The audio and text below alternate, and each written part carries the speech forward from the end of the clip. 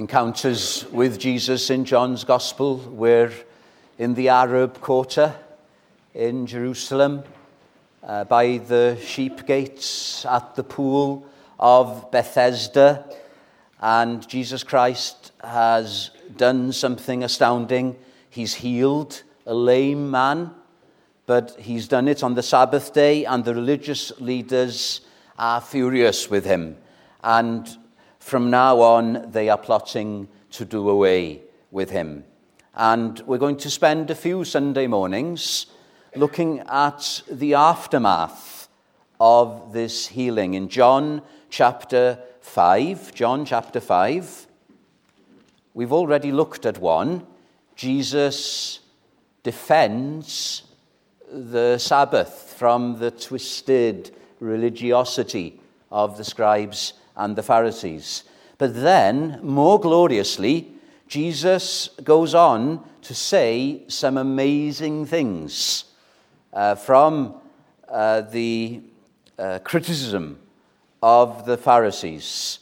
You'll often find when the church is facing a conflict, out of that comes some of the most glorious statements that she has ever made. Our confessions of faith, for example, were done because of conflict. And the one we're going to look at this morning is John 5, verse 24. John 5, verse 24. This is Jesus speaking. Most assuredly, I say to you, he who hears my word and believes in him who sent me has everlasting life and shall not come into judgment, but has passed from death unto life. What a wonderful statement, especially since we've had so many funerals recently. We've had 2 funeral services over last weekend. There is another one coming on Monday. And you may wonder why, as Christians, we don't get discouraged with all of this. Now, those who lose loved ones will be grieving, and that is real, and we all feel that sense of loss.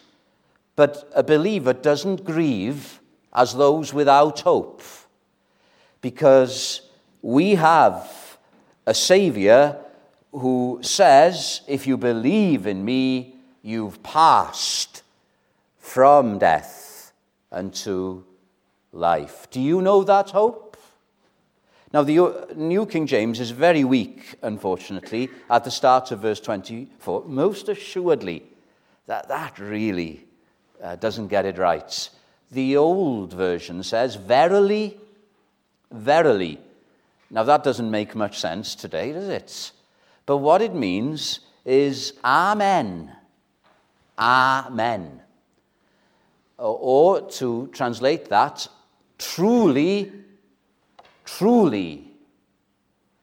Jesus is emphasizing here, I'm telling you the truth.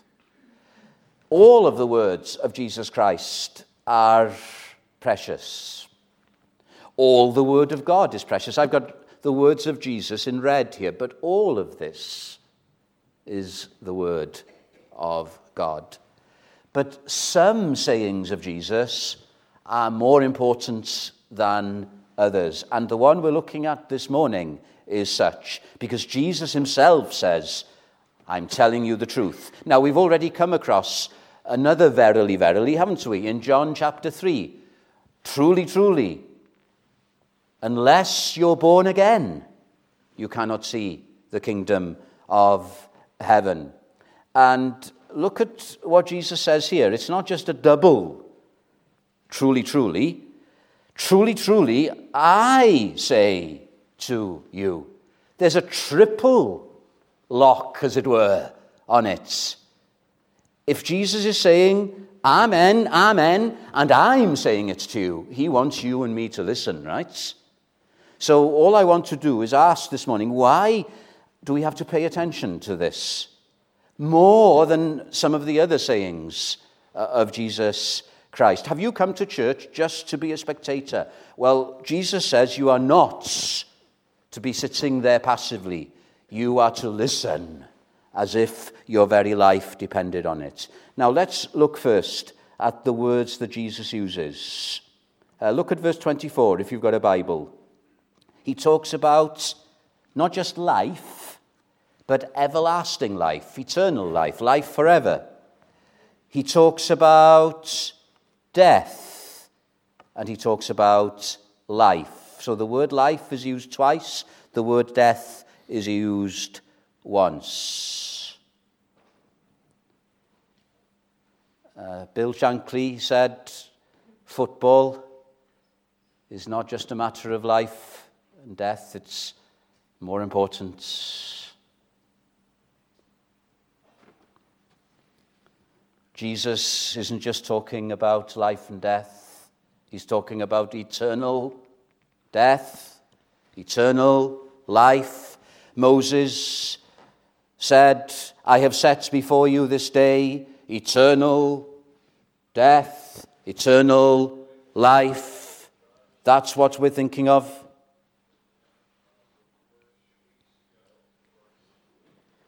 I don't know whether that voice is saying eternal life or eternal death, but this voice is.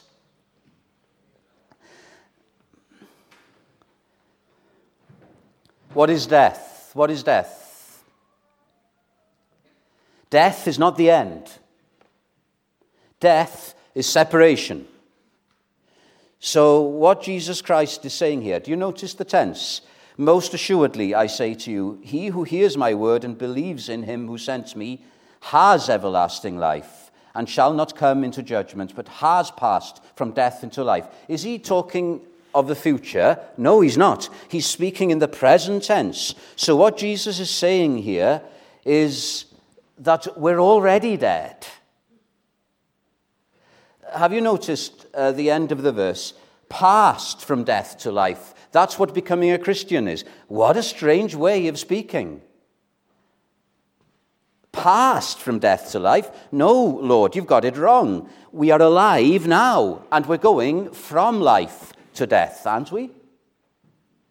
No. That's why Christian funerals are victorious occasions. We're already dead. And what Jesus Christ is offering is a passage from death to life. Because death is separation. And we're all spiritually dead.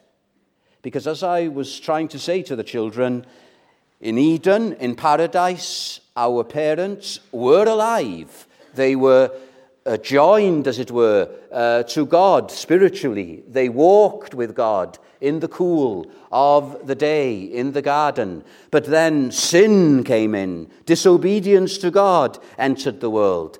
And death. And the Hebrew is emphatic. We're dealing with certainties here this morning. God said to our first parents, if you disobey me, dying you shall surely die. And that moment they were separated from God. Death is separation. Spiritually they were dead.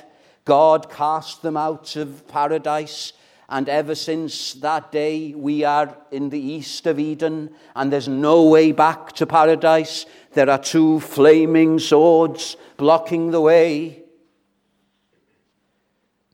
So Jesus is saying, you must listen to me, because you're spiritually dead now.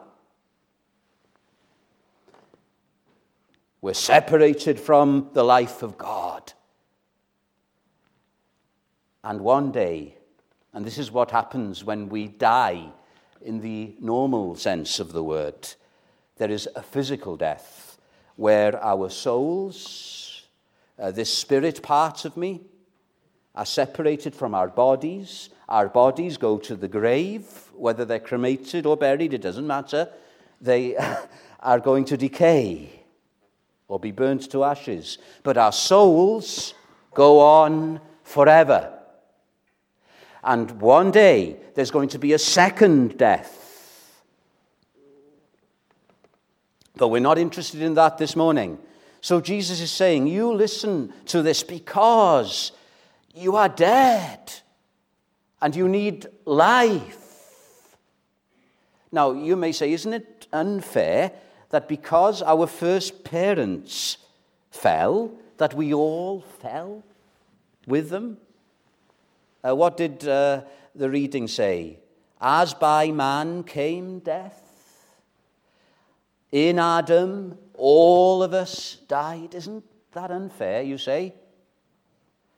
Well, Adam was our representative, just as the Welsh rugby team, right? We say, did we win or lose last Saturday? We lost, did we? Yeah, we lost. I wasn't playing. You weren't playing. But we still say we lost. Well, those of you who are Welsh will say that. Because the team is representing us. So if the team wins, we win. If the team loses, we lose. And how much did we lose? About 2 points. But we still lost. We still lost. And James says, even if we keep the whole law of God, and if we fail in 1 point, we still lose. This is why this is so important. God's pass mark, to use another illustration, to get to heaven is 100%. It doesn't matter if you get 99% right. You're still lost. And dead is dead, isn't it?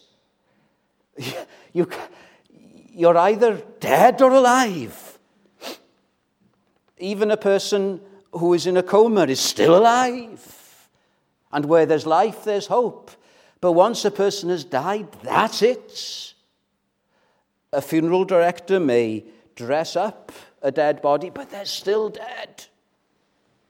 And you and me, when we're born into this world, we're spiritually dead.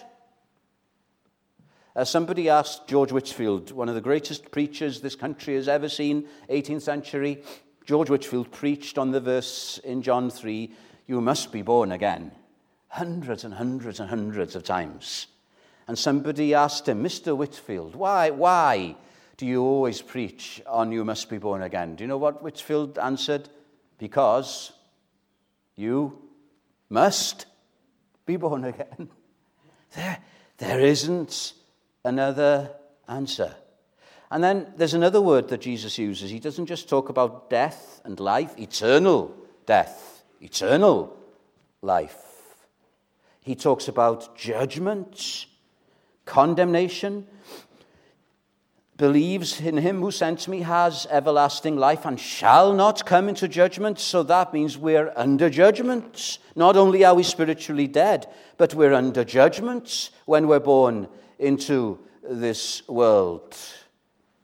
I sometimes enjoy going jogging in the Lower Wye Valley. Have you ever been to Piercefield?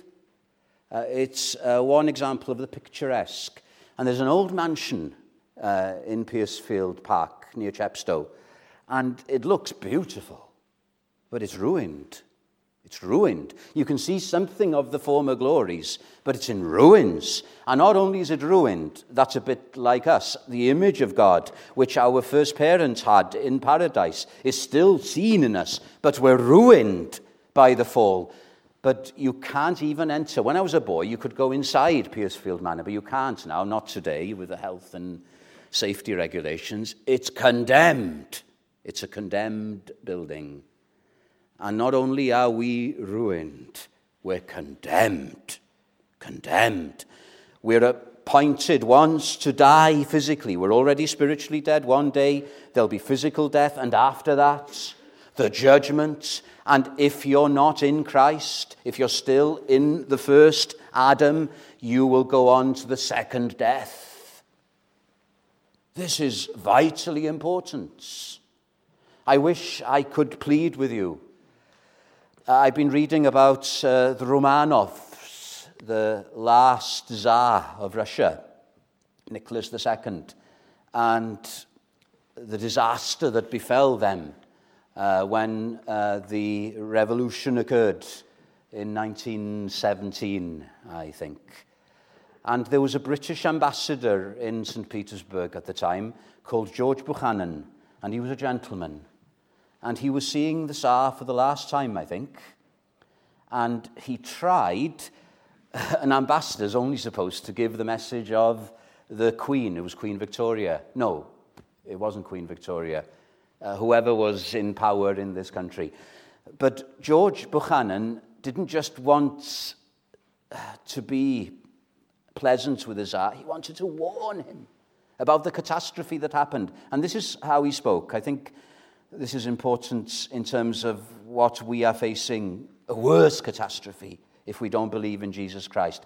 An ambassador, I am well aware, has no right to hold the language which I have held to your majesty, and I had to take my courage in both hands before speaking as I have done. But if I were to see a friend walking through a forest on a dark night along a path which I knew ended in a precipice, a cliff, would it not be my duty, sire, to warn him of his danger? And is it not equally my duty to warn your majesty of the abyss that lies ahead of you? The abyss. I'm an ambassador, but I haven't come from the court of the king or the Queen of England, but I'm the ambassador of Christ. And I wish I could, as the Apostle Paul did in 2 Corinthians, beseech you, be reconciled to God. Because there's an abyss ahead of you. It's not just life and death, but eternal death. Don't you want to be saved from that abyss? So that's the first reason. We're dealing here with spiritual death, even eternal death. Secondly, how can I be saved? How can I be saved? Listen to Jesus Christ. Truly, truly, I say to you. Do you want to be saved? There were lots of conflicting advice to Tsar Nicholas II, and I don't know if they could say truly, truly, but Jesus says, I'm telling you the truth. Hear my word. He who hears my word. There's hearing and hearing, isn't there? Have you ever flown? Some of us have been flying so many times. You know the parts before the plane takes off, when they go through what to do if there was an emergency? What do you do? I'm just still reading my book. I've heard them so often, the instructions of what to do if we have to do an emergency landing. I'm not really listening. I'm sort of, but I'm more interested in my book. How many people come to church and they're treating the instructions here from God himself like the instructions given at the start of a flight? Are you just here, but you're not really listening? Well, Jesus is saying, truly, truly, I say to you, he who hears my word. We hear as if our very life depends on it, because it does. He that has ears, says Jesus on another occasion, he that has ears to hear, let him hear. And it's not just hear, is it? What does he say? Believes. But notice how he puts it. He who hears my word and believes it. No. Believes in him who sent me. So Jesus doesn't just want us to believe the record true that we've got here, but he wants you to believe into him. It doesn't matter whether you believe in God, believe in the Lord Jesus Christ. It comes to the same thing. I'm putting my trust in a person. It's not great knowledge that will save you. You need to know a minimum amount. But all you need to know is that Jesus saves. And I'm going to trust in him. I don't know maybe how he's going to do it, but I'm going to trust in him. Are you? You can know and believe, as it were, in the facts of justification by faith, that great doctrine, but that's not the same as believing in Jesus Christ. I know of people who have very little Bible knowledge, but they're believers because they've cast themselves on the Lord. Are you going to do that this morning? And if you have believed in him, are you going to carry on doing that? Because I know of nothing more precious. You see, the religious leaders, they were offended at the fact that Jesus Christ had come into the world to save sinners. Is it nothing to you, all you that pass by, that Jesus should die? That's not to believe in him. What is it to believe? It's to love the fact that Jesus is the friend of sinners. What is it to believe? It's to look unto him that was crucified on that cross, not for his own sins, but for yours and mine. What is it to believe? It's to embrace Jesus Christ. He's the lover of our souls. What a title. Isn't it amazing that Jesus Christ here is addressing the Pharisees, the people who are plotting to kill him, and he says to them, whoever believes in me, even if you believe in me, you will be saved. Oh, how the grace of God amazes us.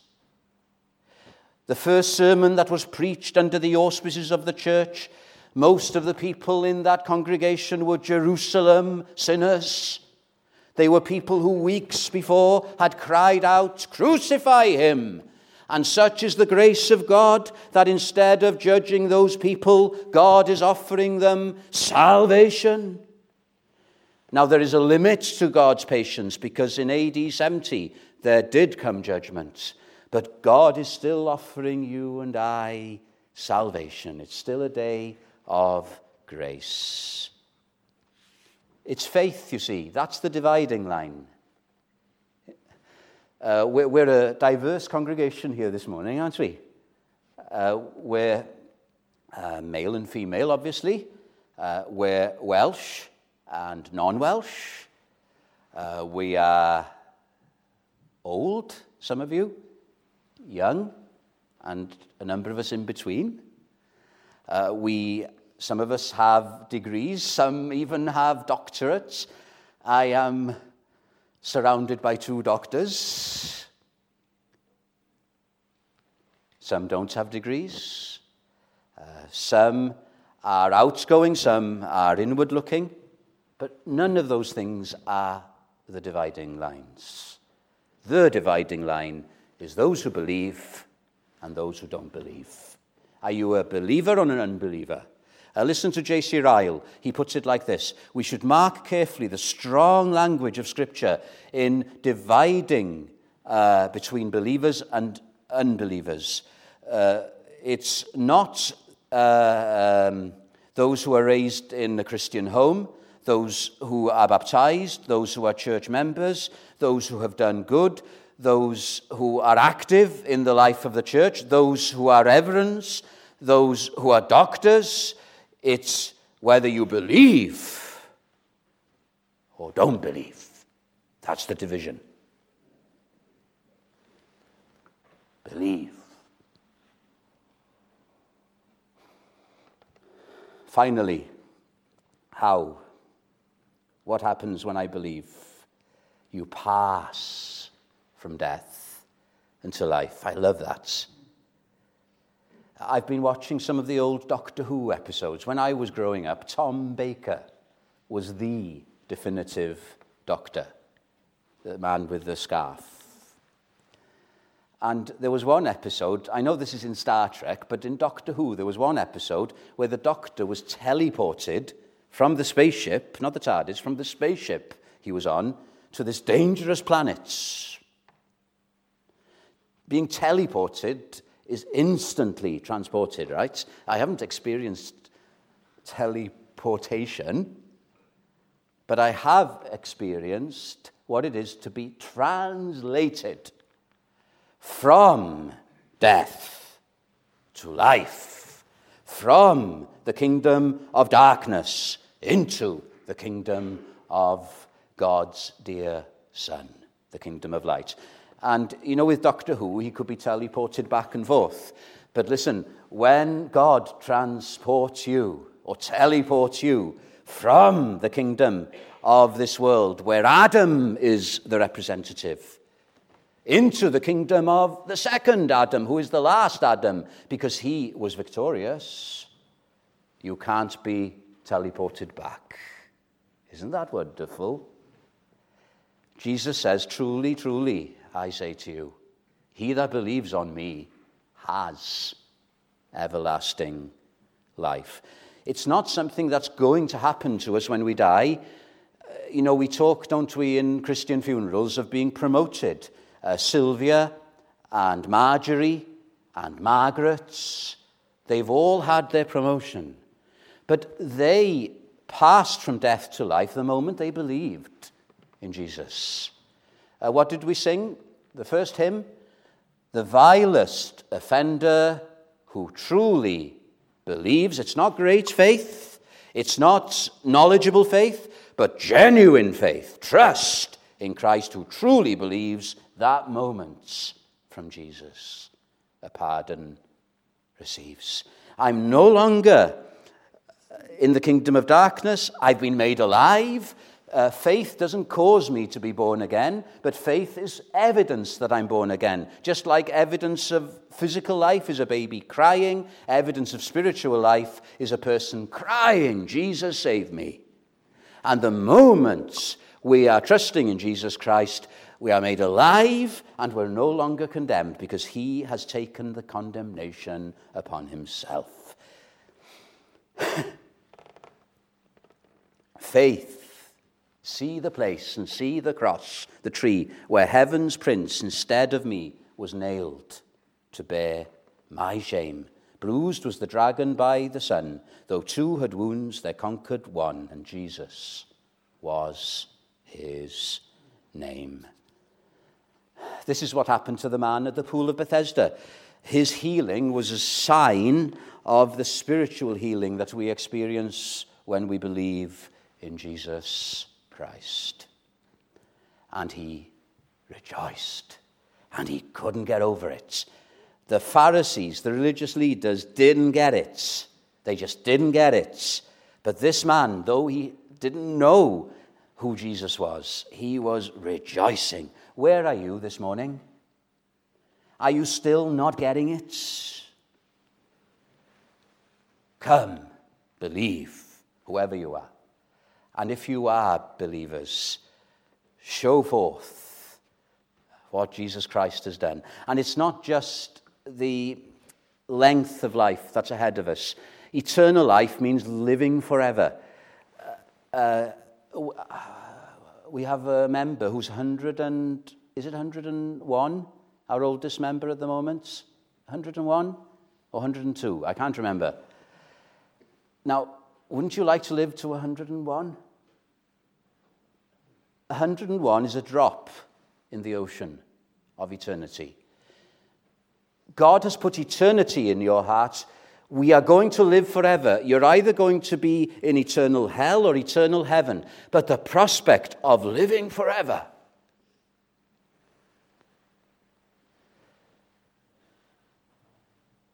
But this doesn't just talk about that. It talks about the quality of life. Eternal life is to know God, to know him. Just as Adam in paradise walked with God, so we, the moment we believe in Jesus Christ, the life of God has come into our souls. And the Christian life now, in the words of Tozer, is the pursuit of God, to walk with him. And Jesus Christ, he's real, he's real. when you're going through darkness, even the valley of the shadow of death, I will fear no evil, for thou art with me. How many of you here can say, he's real? He draws near to me, especially when I go through those dark places.